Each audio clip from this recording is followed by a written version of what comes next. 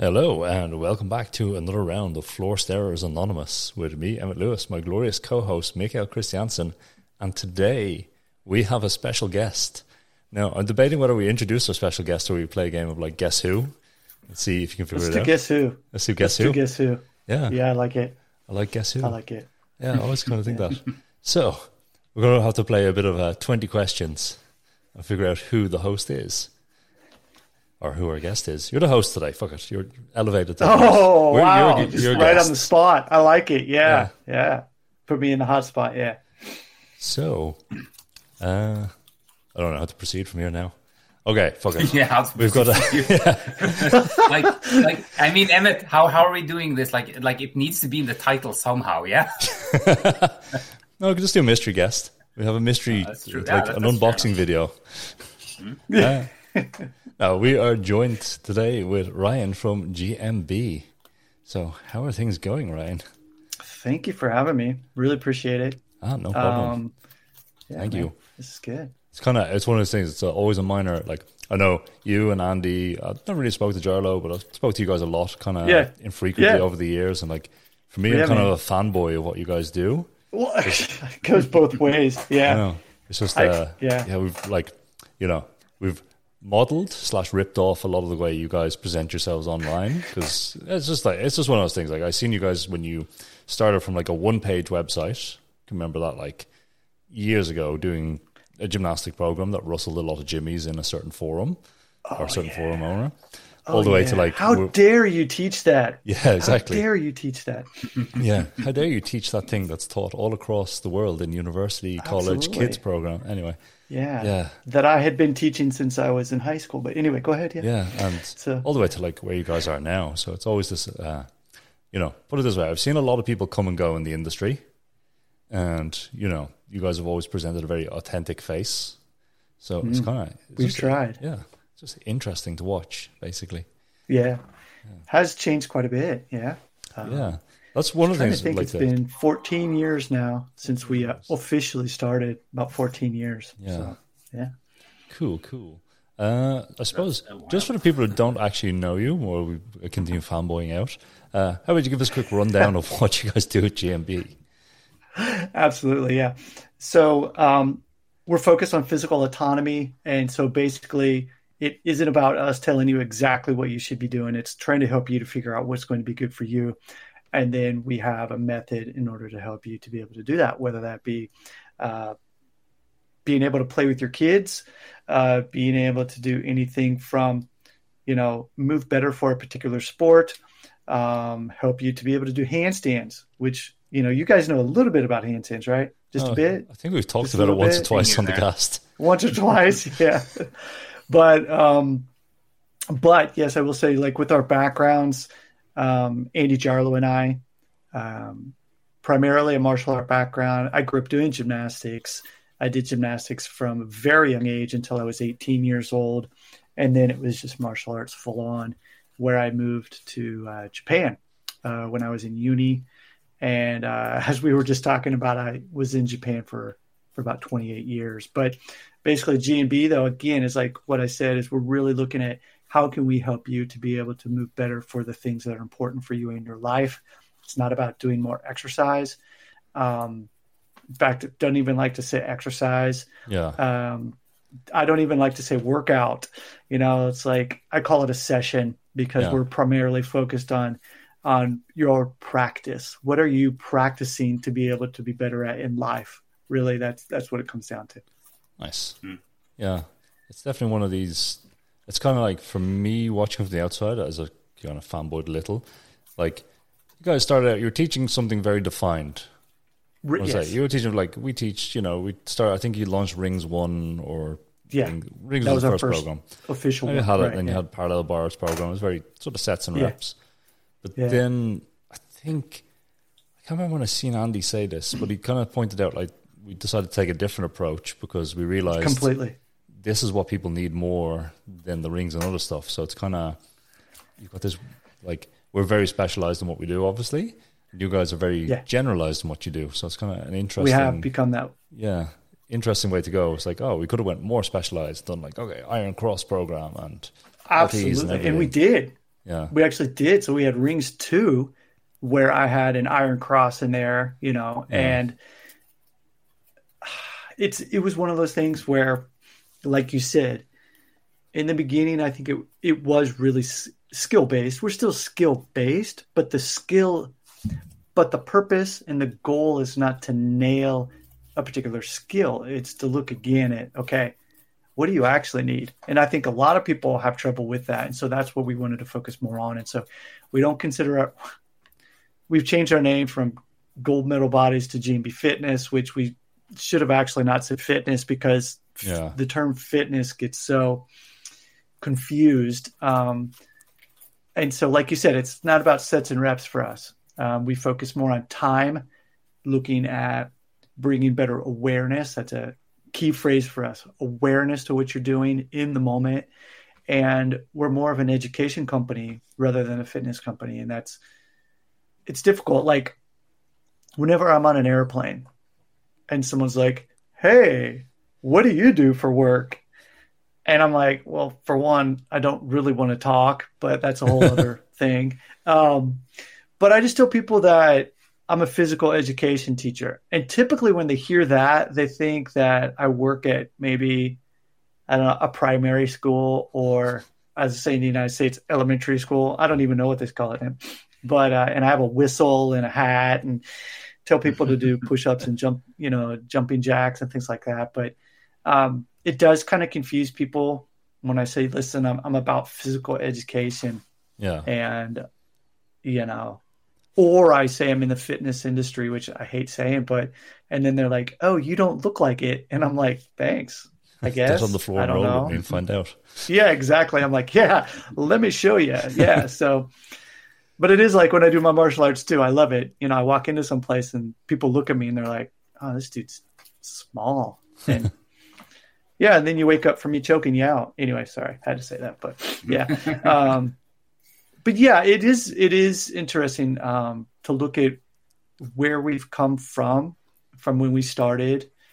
And really that does come back to our martial arts and how we trained and continue to train martial arts, because it was always about how could we move better for the things we wanted to do. And so that's when the three of us just said, hey, listen, let's just really focus on helping other people to be able to do the things they want to do. Like I said in the very beginning, instead of us saying, okay, do 10 repetitions of X for this. It's one of the things we deal with a lot as well with handstands, when people are like, how many sets and reps should I do of this? Yeah. All this stuff. Right. Like, well, at a certain point, when someone's very new to it, we can be like, okay, you need a certain amount of strength, you need a certain amount of volume. So we give you that, but then when the practice begins to get a bit more like, you can handstand, it's like, well, how many straddle ups should I do? We're not really interested in the number, we're looking for the quality. Yes. That's kind of... And that's so difficult nowadays to teach. I mean, well, not even nowadays, but forever, because people are just like, tell me exactly what I need to do. Yeah, it doesn't work that way. So, yeah, I think. Sorry, you were going to say something. Go ahead. Yeah. No, just like one of the things that we've discussed that a lot in between us, and also with others, in relation to that thing of or how to approach this in general, because like I think like the ideal, we've also had to like kind of even how to say adjust the way we teach or the way we write programs and stuff also, because like one of the goals is to but to inspire people to be a bit more autonomous in their training in one sense. Like here's the knowledge and the tools you can use and apply to your practice, because like I think it's really important to be humble about the fact that, like, especially when you teach online, you don't know everything about people's bodies or their lives or their like interests or their priorities and stuff, and to be able to cater a little bit for that as well, so that it's kind of like a back and forth relationship. But it's also been tricky, because like in some scenarios we were really thinking that, okay, we give out this information and people do with it what they want, but then it comes back to us, then we notice like, hey, people are not not used to thinking like that. Because I mean, me and Emmett come from like a kind of circus school background in the beginning, and like very often in that community, of course, you have coaches and teachers and stuff, but people are extremely self-driven. So often, like the coach will actually be the one telling you to slow down a bit because you're you're young and full of fire, and you just go. And if you're not used to that as your primary operating system in a way, you might actually need a little bit of guidance and stuff. But like being able to find kind of that like kind of middle path in between there, where you're not just telling people what to do, but giving them kind of a direction and something to practice, so they have starting points and like goals and so on, but also trying to give the idea that like, hey, I can't know how this feels for you, so you need to pay attention to your body, your practice, and figure that all out over time. So I think like a little bit like just relating to what you're saying about figuring out what works for, like what your practice is, and like how you want to develop that. But that is kind of like the meta level of like, we want you to be able to sort these things out yourself more and more as you get more knowledge about your body. Because like the funny thing is like, no one actually gets good by repeating 3 sets of 5 and then going back to the teacher and saying, okay, what do I do now? Like, you don't actually learn. Exactly. Exactly. But I like what you said too, because there are those groups of people where you can divide them into self-driven, and then also the people who do need a bit of hand holding. And so, finding that balance, I know, can be quite difficult. And so over the years, we've actually had 3 groups of people, and that very self-driven, beard, hair, very self-driven, to the point where you said, where we're like, hey, let's back off a bit and kind of rethink, do you really need to be doing that much work, versus the people who come into it, who are motivated, yet aren't sure exactly where to start and what to do. And you kind of need to help them because they're dealing with life, basically, is what it is. And so it's been interesting for us, especially, and you mentioned this as well, creating programs online. We're 100% online in terms of our main stuff. Well, we do have trainers throughout the world who do teach in person. And I do teach in person from time to time with seminars, but 99.9% of the time it's online. And like you said, it's extremely difficult to not be there in person. Yeah. So that was our quest, if you will. How can we create and design programs that are going to allow people to be able to get what they want without over teaching, if you will. Yeah. And that's why we come back to the education portion of it. And so that's where we're very big on how we teach, not just what we teach, but how are we teaching this? Yeah. It's definitely, I remember seeing Andy, I think it was on a Facebook comment. Someone commented on your stuff, like, I can't remember what it was called. It was a bit snarky, just going like, these movements are easy. Why you even bother to teach them? I love that. And like, he just pointed out, like, it was a real light bulb moment for me as well, because he just commented underneath, we take the idea of a coloring book, like, we have these movements that are set, and then we teach people, and this is what you do with a kid, teach them color to draw, because it teaches them skills, stay inside the lines, choices about colors, but they don't have to think about the composition or other stuff. And I was like, that really makes sense. It really resonated with me in terms of like, this is a way of like going like, okay, we have, say your 4 kind of animal movements, monkey, frogger, right. Can't remember whatever the other ones are called. Yeah, it's and bear, like, monkey, frogger, crab, yeah. And it's just like, okay, well, we have these and they're kind of set, but then we let people color the pattern themselves. I was just like, it was very good. Like, it was a very diplomatic response to the person just being snarky, but also just kind of like, for the people reading, or for me anyway, it's just like, oh yeah, that makes a lot of sense as a way of having a pedagogical method. I think also like... And we've had to... Yes, go ahead. No, go on, please, first. Yeah, we have had to be very diplomatic throughout the years, and we are better at be nice, I guess you can say, Yeah. is when we answer. Because that is a huge thing that we see is, oh my goodness, these are so easy. Why would you want to teach these? And it's the starting point is how we look at it. And, you know, these movements, yes, they can be easy, but the way that I look at it, and like handstands, it's, you never do a handstand the same, ever. Yeah. It's every single time you do it, it's different. And it's more obvious to see that when you're upside down because you're fighting that balance. But if you look at that in terms of these basic movements that we're doing as well, they're always different. There's always something you can learn. But the more that you practice these, then you're ingraining better habits that lead towards being able to explore and play and find other movement patterns from that. And that's really what we're after, is exploration. And the only way, though, to start exploring is to take movements that you're already extremely comfortable with, that you have, you know, air quote, mastered. And in terms of me, you know, mastery to me doesn't mean that, oh, you're good, you never have to do it again. It simply means that you have a better understanding than you did before, and you're able to handle these movements in a way that's comfortable, focusing on proper breathing mechanics, and you are able to move beyond a certain movement pattern and explore and see other possibilities. So that's really what we're after. And so just like that coloring, you know, metaphor there. Yeah, that kind of mastery point is kind of, I think, in the kind of guild system they have for training carpenters and other stuff over here, or apprentice system they have.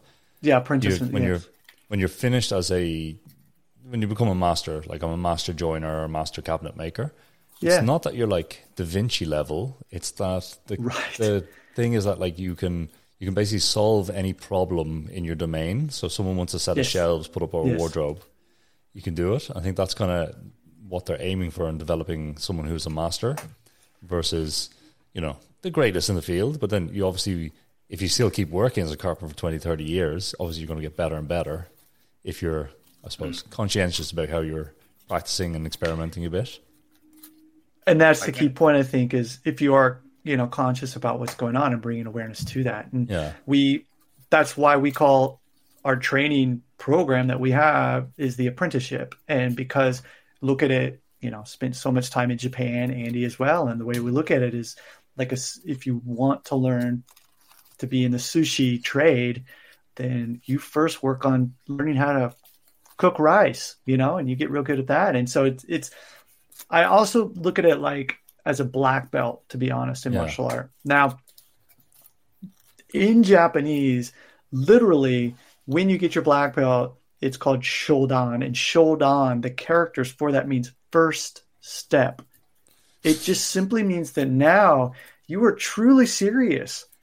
You're truly serious about learning and taking that next step, which the second degree black belt is nidan, which is the second step. And that's just how they look at it in terms of moving beyond. And so, again, everything that I do, it's looking at, okay, where are we right now? And mastery simply means that you're serious about doing something and going deeper with it and spending a considerable amount of time in learning all about that thing.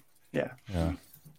I think it's also like, or one thing I noticed like way back for like the stuff that you were doing is also that like compared to a lot of people that like I mean in kind of the sphere of teaching and selling these kind of things, I think there's been like quite a tradition to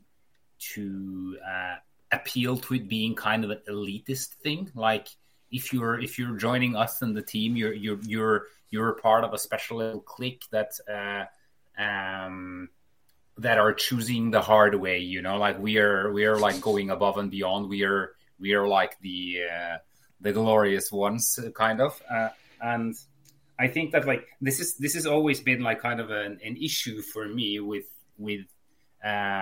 in general with when it comes to teaching things. I mean, I went down that path like personally, with, of course, becoming like a circus performer and all that, which is like a personal choice in what I like to do. But I very quickly saw, even before that like, yeah, well, people thought it was really fun to, like, I also did martial arts, actually. Cool. I did karate for 10 years. So I'm Nidan, actually, in Taniha Shitoryu karate. Oh, nice. Like, I was teaching a bit of that when I was like in my late teens and stuff, just like being like an assistant teacher. And even like back then, I noticed like also when I was a student, but like you learn something, you get something, and say, whoa, this is really cool. Or like I remember like this guy who was, maybe he was a yellow belt or an orange belt, and I told him something, and like it was like something clicked, and you could just see this kid going, whoa, okay, he got something. There was something sparkling in his eyes there. And like he wasn't great at karate, and like I don't even remember how far he went, but he had an experience right there that was profound and interesting to him. And I think that like that goes for handstand too, with like, or for anything really. And we talked a lot about this with like me and Emmett and like the team of Handstand Factory, of like figuring out like or a little bit of how to say a crusade against this kind of like perfectionism ideal that like yes. it's kind of like to put it kind of like to the extreme. It's kind of like, but you know what, Ryan, there's no point going for a run if you can't run like Usain Bolt did at his best. What on earth are you spending your time doing? Like, and as like exactly. What is funny is that as soon as you're comparing to like the highest level sports, everyone gets how ridiculous it is. But as soon as you compare to someone who has like spent a lot of time on it, and like you're now like over exaggerated by social media, you see all these great people that are really good at stuff, and then you think, oh yeah, well, I probably need to be as good as them, or have like I need to attain a certain level of perfection before I am right. allowed to feel satisfaction or fun or accomplishment through what I'm doing. And I think this is absolute nonsense, and it's the best way of like turning people off of an interest, because like, oh, like someone comes to you and says, oh yeah, I think I did my first handstand. It's like, oh yeah, but that's banana, you know, like it's like if you do like that, it's never going to get any better. Like, you know, you need to study it like that, and you go back to the wall. Oh, okay, yeah, that was great. Now I'm going to go back to the wall, and I'm going to be extremely self-conscious about this for the rest of my career, because someone of an authority figure told me that I need to do it perfectly or else I'm a waste of time. And then like you suddenly like messed with people rather than like, hey, oh yeah, nice, handstand. See, okay, I can work a little bit of that, a little bit of this, and people are happy. And we got some pushback. We got some definite pushback when in the way that we were teaching, especially me when I was teaching, when my big thing is like, well, good is good enough. And people are like, oh my God, why would you not want to be perfect? I'm like, I'm not saying that you shouldn't strive to be better. What I'm saying is that just because you can't do it a certain way doesn't mean you're a bad person. Yeah. What is good for you? What does that mean for you in relation to your life? If you're not a professional hand balancer, then understand that you don't need to be like a professional hand balancer. Yeah. And, you know, I've had so many people say that, and I'm just like, okay, whatever, go back to your cult, have fun, you know, do your thing, but can we just support people a bit better, you know? And like I said, you know, why are you doing this? That's all that matters. That is all that matters. Like literally, if you can figure out why you're doing this and be happy doing it, that is good enough for me. And over the years too, it's just something I've also had to come to terms with as well, you know, being in the sports that I did and the martial art and having to, you know, prove yourself and then thinking you're not good enough because, oh my goodness, whatever. But like that day you finally realize you're like, I'm the person that I go to bed with at night in my head. And if you can't be happy in what you're doing and enjoy it for your own sake, then, man, it's definitely that's I remember tough. Mick getting into a bit of a debate on one of the Facebook groups on handstands with someone was just basically saying like, you don't enjoy something if you're not really good at it. So you're not allowed to enjoy things, and you should just get as good as possible, as fast as possible. And it's like, then it's just like you just basically. One, they're selling courses and other stuff, so you're just basically writing people, like, it's just a bad take if you're trying to encourage people into the activity. And two, it's like, there's so many people who are just like, you know, okay, say yesterday I was down near a lake and there were some little girls who were probably age 5 doing some handstands or trying to do some handstands, just, you know, playing in the park. They weren't good at handstands. They couldn't hold handstands. They're having great fun. They're having more fun than I've seen in a handstand class in a long time. It's just like, you know, there's no pretensions of elation, and then no one's told them, like, you can't enjoy that because it's not, you're not good at it. I do think that's kind of... Yeah, but I think it's like, it's a little bit of that.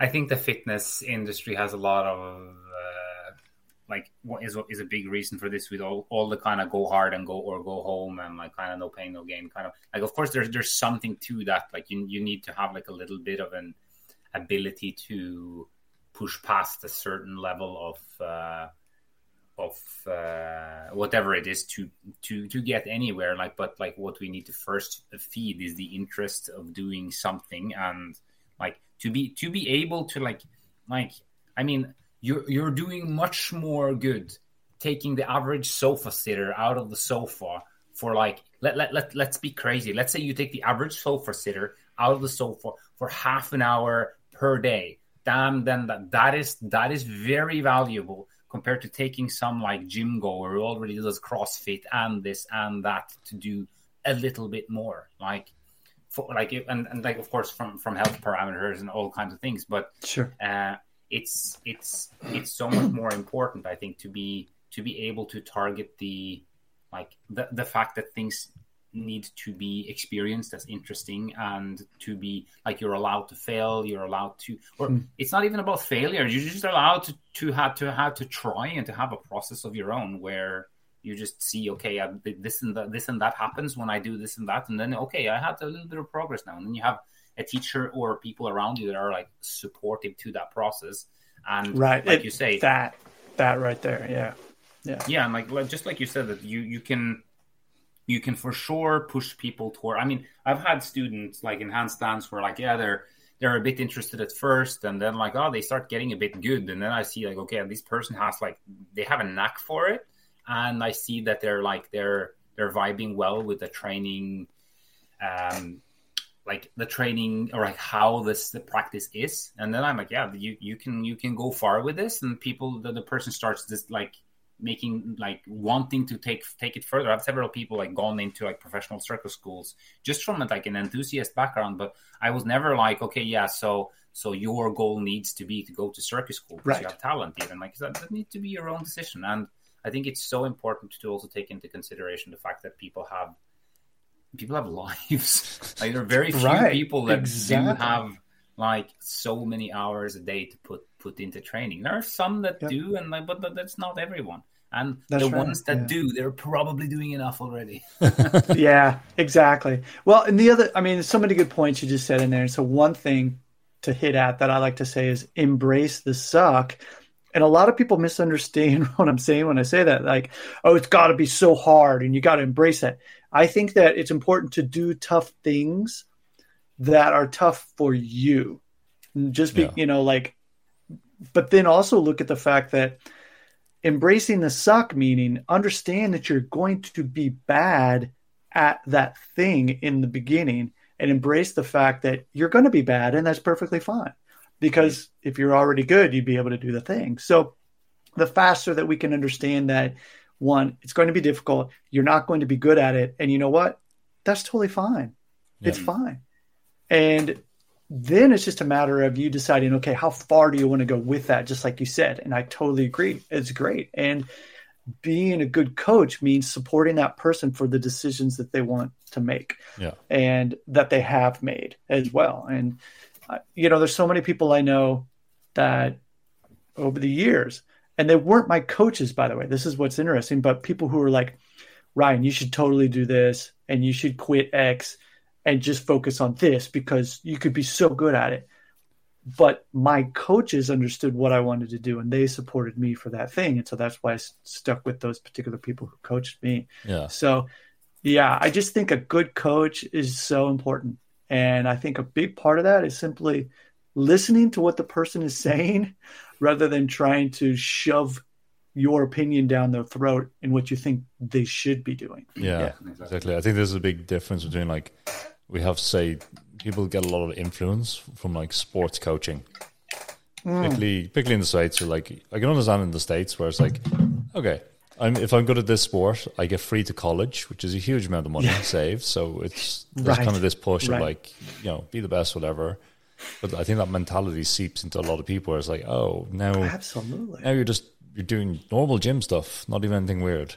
And then it's like, oh no, you have to really go blah, blah, blah hard. It's like, well, no, this person, that's not coaching.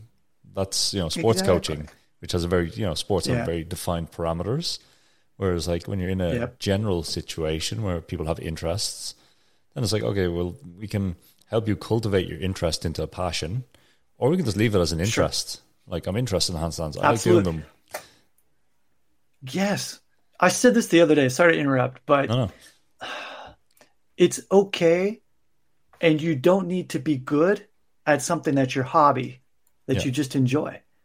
And someone was like, why would you not want to be good? And I was like, it's not that I'm saying good, but what is good for you? And if it is a hobby, continue to find the joy in that so you can continue to do the thing. And I actually posted a video about why I stepped away from the one-arm handstand. Yeah, I was going to bring that up. I just posted this recently because I was like, it became, basically it was like me when I was younger, when I was extremely competitive.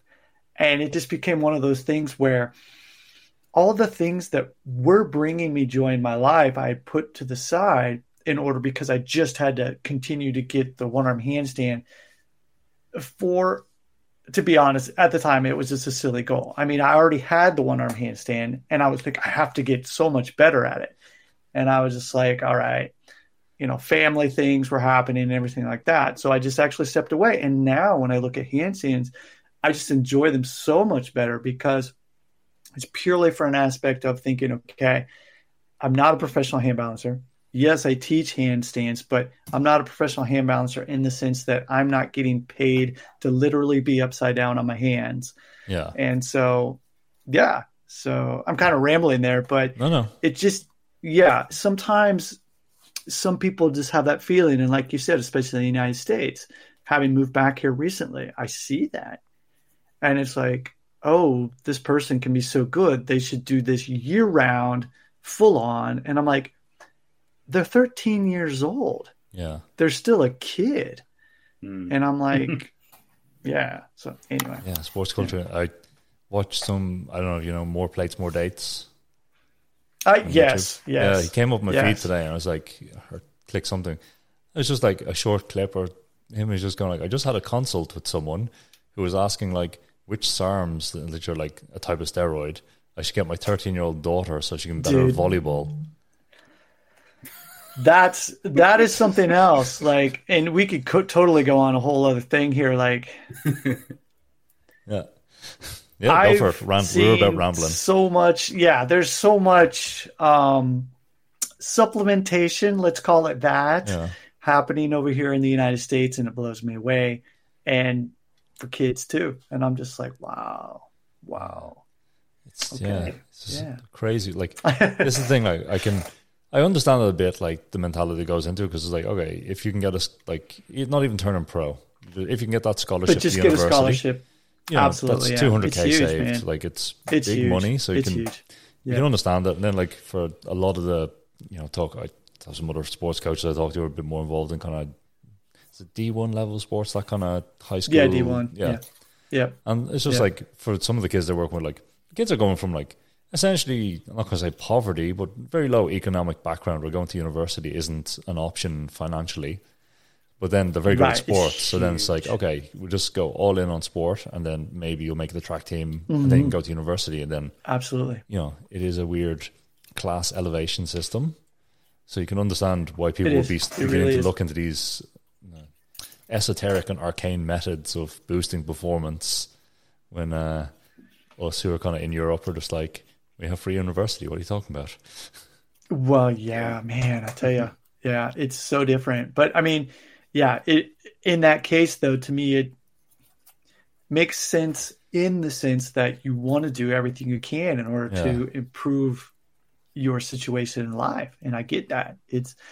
I just have an issue when people are being forced into certain situations that they still then have that mentality as they get older. And so I do see people where, I used to be this way when I was in my 20s. I'm in my 40s now. I should still be that. And I'm like, no. Like so many other factors, So, yeah. And then especially in the martial arts as well. And, currently Brazilian Jiu-Jitsu is something that I enjoy practicing.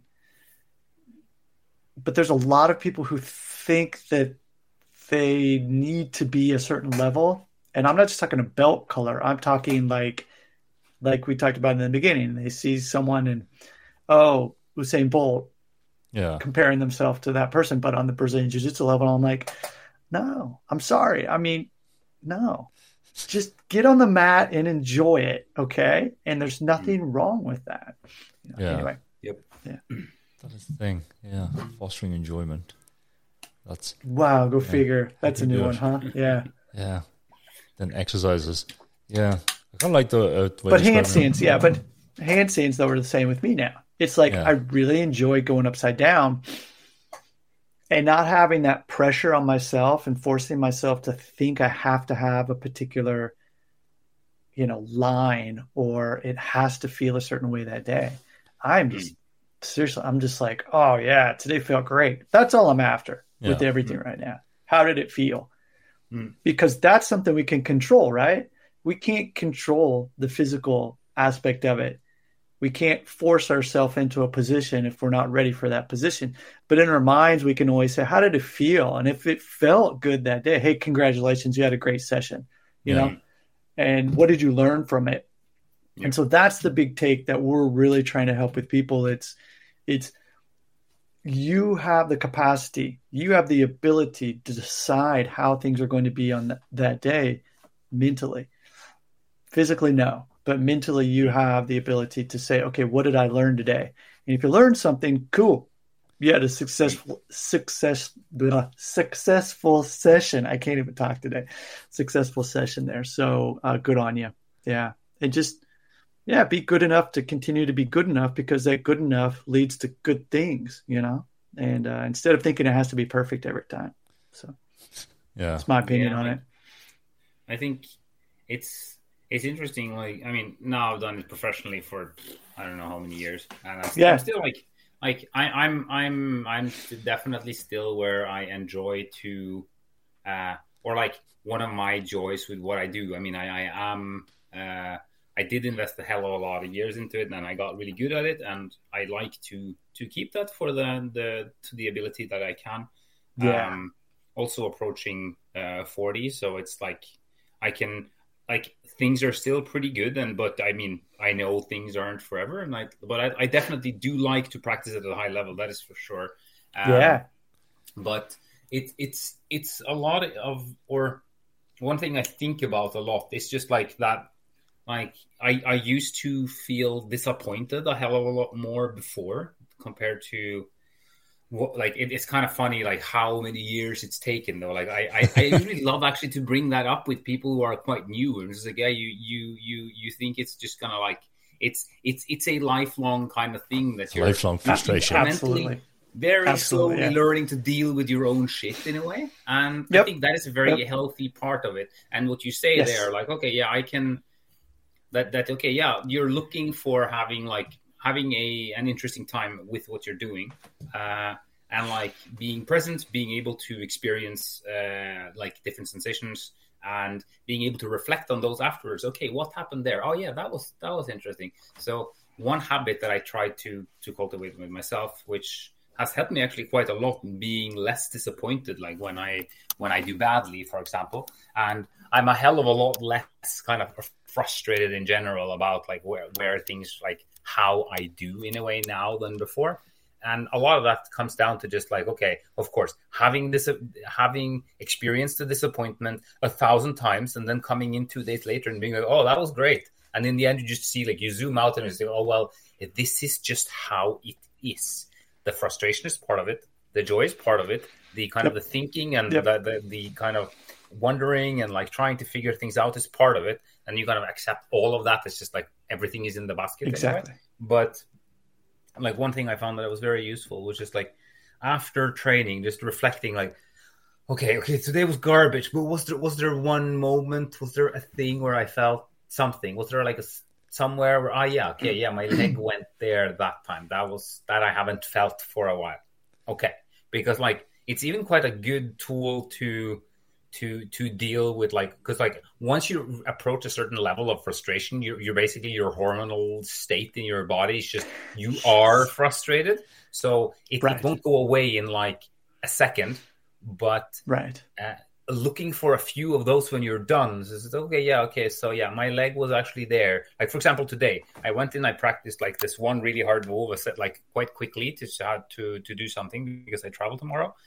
And it was going well in the beginning, and then mid-session it was kind of weird and it didn't really work. And I was a bit like, fuck, why am I not doing it right? And then in the end, like something clicked a little bit better. And when I left, I was like, okay, yeah. So out of all those, let's say I did 17 attempts, 2 times my leg went there. Okay, let's keep that in mind, because also like you're ending then on a note. Okay, let's say I have out of 10, you are at frustration level 5. Let's just say that. Okay, I am there, and it's going to take me a little bit of time before I'm back to 0. But okay, I'm there, and then I go, okay, yeah, but that was actually pretty good. So you end there, like you're kind of telling yourself to calm down in one way, because there was a thing. There was a thing, and you have to kind of acknowledge that like something happened there, and that was nice in a way, and then you can take that with you in a way, and I think it's just really important, this thing that like, how to say, joy is definitely a huge part of it, but like having an interesting time is almost even more important in one way, like, because you're kind of like looking upon it like from so many angles, and the fact that you're like, that interest is kind of part of your investment in it, regardless of how good you want to become in a way. Yeah. And so, this is so cool. Man, so much to say. So in our programs, we have what we call the 5 Ps. And so it's just a process in which we lay out the sessions. And so we start off with prep. Prep is always going to be based upon what are you practicing that day, which is the second P. And so practice, you're focusing on your highest level of a movement, learning something new about it. And then you play. So the third one would be play. Play is always based on something that you're always comfortable with. Then you push yourself, whether that be through conditioning or, whatever. But the last thing is what I want to talk about, and that's ponder. And that's what you were talking about, is you reflect back and you say, okay, what went well? What didn't go so well? And by doing this, you can always end on a good note, what you're saying. And so, you have these things, and something didn't go right during your session, but the thing is when you ponder and you look back at it and okay, that didn't go so well, but you know what, come to think of it, this other thing was pretty good. Then you're like, sweet, that frustration dissipates, right? And the thing about frustration is frustration always leads to more frustration until you can reframe the way that you look at it and look at what went well. And so by doing that, that's what we look at. And I always look at handstands, to be honest. Years and years ago, I used to say this because I loved to surf. I look at handstand training as similar to surfing, because you never know what the ocean is going to be like that day. And that's like your body. And so you've got to paddle out and get through these waves in order to even start to catch a wave. And that's like the setup for the handstand, putting yourself into alignment to start to work on that thing that you want to do that day. Oh, you fell off of the wave. Okay, it's just like in a handstand. So you got to start over. But the thing is when you hit that one wave and you ride it in, just like that handstand, and there's one thing during your practice that day and you're like, man, that felt so good. I mean, to me, that's what I'm after. And so what you said, the last thing I want to say here is being curious, curiosity, and having that interest, and always looking into why that happened. To me, that breeds joy. So rather than thinking that you're searching for joy, if you can be curious, I think that leads to joy. And so That's what I always think about, because I'm 50 years old right now. And, you know, you being 40, I remember when I was 40, and sorry, it's very, very different than 50. But it's I think we just need to get a round not of that SARMs it's for everyone. good or bad. Yeah, say again? We need to get a round of SARMs for everyone on the cast now. Yeah. You've earned them, boys. Let's go. Yes. But the cool thing is it's not good or bad. It's just simply, it's different. And that's what I think is really cool. And so if you can continue to have that curiosity, then yeah, I think you can keep going. I'm not just talking about you. I'm talking about anyone out there. Yeah, in general. So, yeah, yeah. absolutely.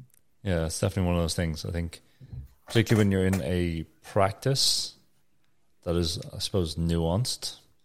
Like, say, I don't know, martial arts, something that just has a bit more variability, handstands, acrobatics. There's nuance to practice, whereas I think a lot of people come for, say, more gym exercise, where it's like, you learn to bench press, you learn to push up. If someone shows you how to do it right, you're basically doing the same push up for the rest of your life, the same bench press. Exactly. Maybe you tweak the form a bit in here, there, but like with a practice where you're like, I'm doing physical autonomy work, to use your guys' terminology. It's always just different. Yes. It's always different. It's never the same. Yeah. And that's where you're kind of like, okay, how do I find that curiosity? How do I accept the differences? And try not to get frustrated, because, I mean, you can always look at it, you know, it's a growth mindset. If you look at it, then you're always looking at, okay, what went well? How could I be better? Okay. Compared to, damn it, I couldn't do that today. I'm a bad person. You know, there's so many people out there who are like that, and they have a bad session, and so they end up going home and they take it out on the dog or their wife or their kids. You know, if anyone's having a bad session, you can come over to my place and take it out of my dog. Yeah. It's an ongoing in joke. Destroy you. Yeah. Oh, really? No, he's good. He's good. He's a handful. He's the hardest thing I've ever had to train in my life compared to. What kind of dog do you have? He's a Samoyed cross collie. So very smart. So not energetic at all. Yeah. He's not super, like, he likes to play, but he's all right. Like, you know, I haven't been able to, or I can, like, if I bring him for a long walk, I break him. He doesn't break me, so that's all right. Yeah. We go for like an 8 or 10K or something, I win. That's when I take it out on him and go, okay, buddy, we're going for a walk. A long one. But no, he's just one of those dogs, very headstrong and very, it's been an ongoing joke on the cast of just like, he knows exactly what you want him to do, but then he's smart enough to take a choice whether he wants, like, you're offering him some food or a treat, and you're like, I got some ham. You like ham? And it's like, all you have to do is come back to me and you get it. You're like, well, I could come back to you, or I could go over there where there might be more ham. Yeah. So, yeah, it's been a running joke for us for a while. The Fiend. Yeah, the Fiend. Yeah. The Fiend. Yeah, need to try and do one arm. I reckon I could do it. It's dog. Dog one arm. Yeah. Dog one arms. I like that. Yeah, I think we're hitting close there. I think this is a good spot to wrap it up on that last point of the 5 Ps, which we're going to cut out and then steal and go, check out our 5P system we just invented. Do it. No other company has ever done that before with us. Yeah. Oh, that's good. Yeah, but I think that's it's a good, definitely. I like all those principles, and they kind of like they ring true to the way that I think about training as well. Like, since those are kind of the things that you need to have in there to make sure that, like, you're both, like, because you need to do something physical. I mean, unless you're doing something physical, then nothing's happening, and that needs to happen because it's something that you're interested in and invested in. Right. And you need to do that practice with intent, because if you don't, then it's just like completely random and you're just going to do something else next week. And then, like, nothing might stick in a way, because there is, of course, something to, even though it's not everything, there is something to progress or something to learning, something to feeling that, like, okay, yeah, I have been involved for a while with this, and I was there, now this has happened, and so on. It is important, but it can't be like the only parameter with which you kind of measure what you do. Because, I mean, like, also the funny part, just like you say, I mean, we do age. At one point, it is going downhill. Right. And sure, it is. Unless you have found, like, other reasons to do it, then, like, well, you're going to probably stop even before that time, because also after 10 years, things are not the same. Like, Right. I'm not as excitable about hand balancing as I was when I started in 2008. Whoa, this is new and crazy and radical. Now I'm like, I come to a park with people. Whoa, do a handstand on the thing. I just sit there. Because, yeah, you can go do a handstand on the thing. I'm done. Yeah. You know, like, No. and I can still really, really enjoy doing it, but it's just like, you need to have found kind of like a deeper level of commitment Absolutely. to it in some Absolutely. way, and also be able to accept that commitment might change, that the way you do it might change. You might go from being a performer to a teacher, all kinds of things, or you might just leave it and start something completely different, which is also fun. And it's absolutely fine. And this is the other thing too. It's I think, and I mentioned this in that video as well, you become it becomes you, and you think that if you leave it, that it's bad. Yeah. When it's not. I'm just here to tell people it's not. If you leave it for a good reason for yourself, then it's not bad. It's still with you. It's still with you. You might not be able to, like you said, do it like you used to do it, but it's still part of you. And yeah, that's something that it took me a long time to come to those grips, if you will, with things like that. So yeah. I was on another podcast recently, and I was talking about this, called it like putting on the old shoes. Like, once you've trained something for so long, it's like you have a pair of shoes. They're really nice shoes. They're molded to your feet. They're comfy.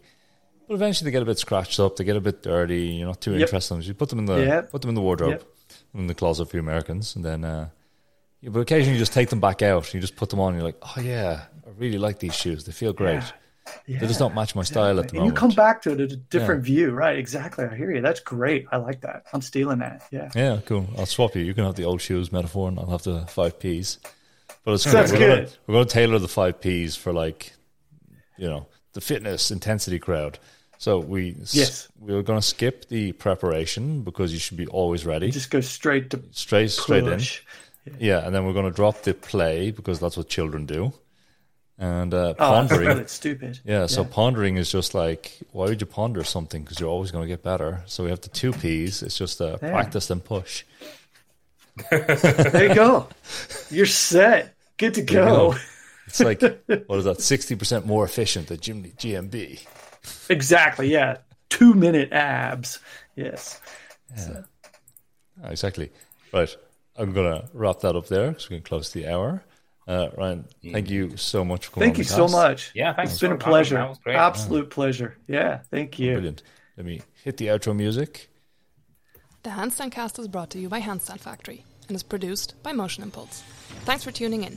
You can find a full transcript of each episode along with the show notes and any relevant references on handstandfactory.com/podcast. Thanks to Isaac for editing and Jordan for transcriptions. Music by Daniel Horwath. If you want to support the show, you can buy us a coffee on buymeacoffee.com or consider starting one of our Handstand Factory online programs. Links are in the show notes.